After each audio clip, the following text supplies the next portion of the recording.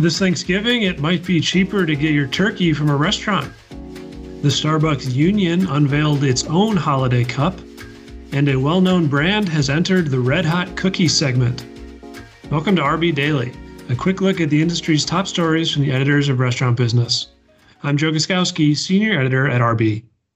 And I'm RB Associate Editor Reina Estrada. This year, it might be cheaper to order a Thanksgiving meal from a restaurant than to purchase the components at a supermarket and cook the feast at home. The combination of inflation and avian flu has pushed the price per pound of turkeys up 73%, according to the USDA, and grocery store inflation for all the trimmings is up 13.5%.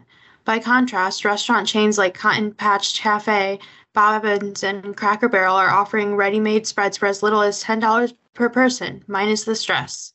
The union organizing Starbucks is poking fun at the coffee giant by introducing what it says is a pro-labor version of the chain's limited edition Red Holiday Cup. Starbucks Workers Union is also encouraging patrons to get into the holiday spirit by joining picketing baristas in pro-labor holiday carols. The tongue-in-cheek moves come as contract negotiations are underway. The union says it's representing the staffs of 160 stores. Nestle Toll House wants to deliver its iconic chocolate chip cookies to people's home.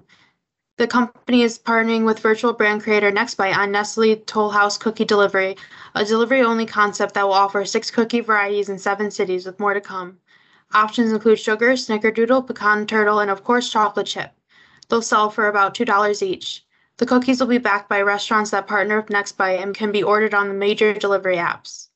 The parent of the Friendly's family dining chain has promoted Sharif Mityas to CEO, with overall responsibility for the company's 6 restaurant brands. Simultaneously, Brix Holdings announced that Dawn Petit has been elevated from COO to president of Friendly's. She's been affiliated with the brand for more than 40 years. Another startup hoping to digitize the restaurant supply chain has raised some money. San Francisco-based Butter on Tuesday said it had closed a $9 million Series A funding round of contributions from Google's Gradient Ventures Fund. Butter's app offers digital ordering, inventory tracking, payment, and more for restaurants and wholesalers. It currently works with 6,000 restaurants in California. And that should do it for today's episode of RB Daily. Subscribe to our podcast on Apple Podcasts or Spotify and get it every weekday. I'm Joe Guskowski. And I'm Reina Estrada. Have a great day.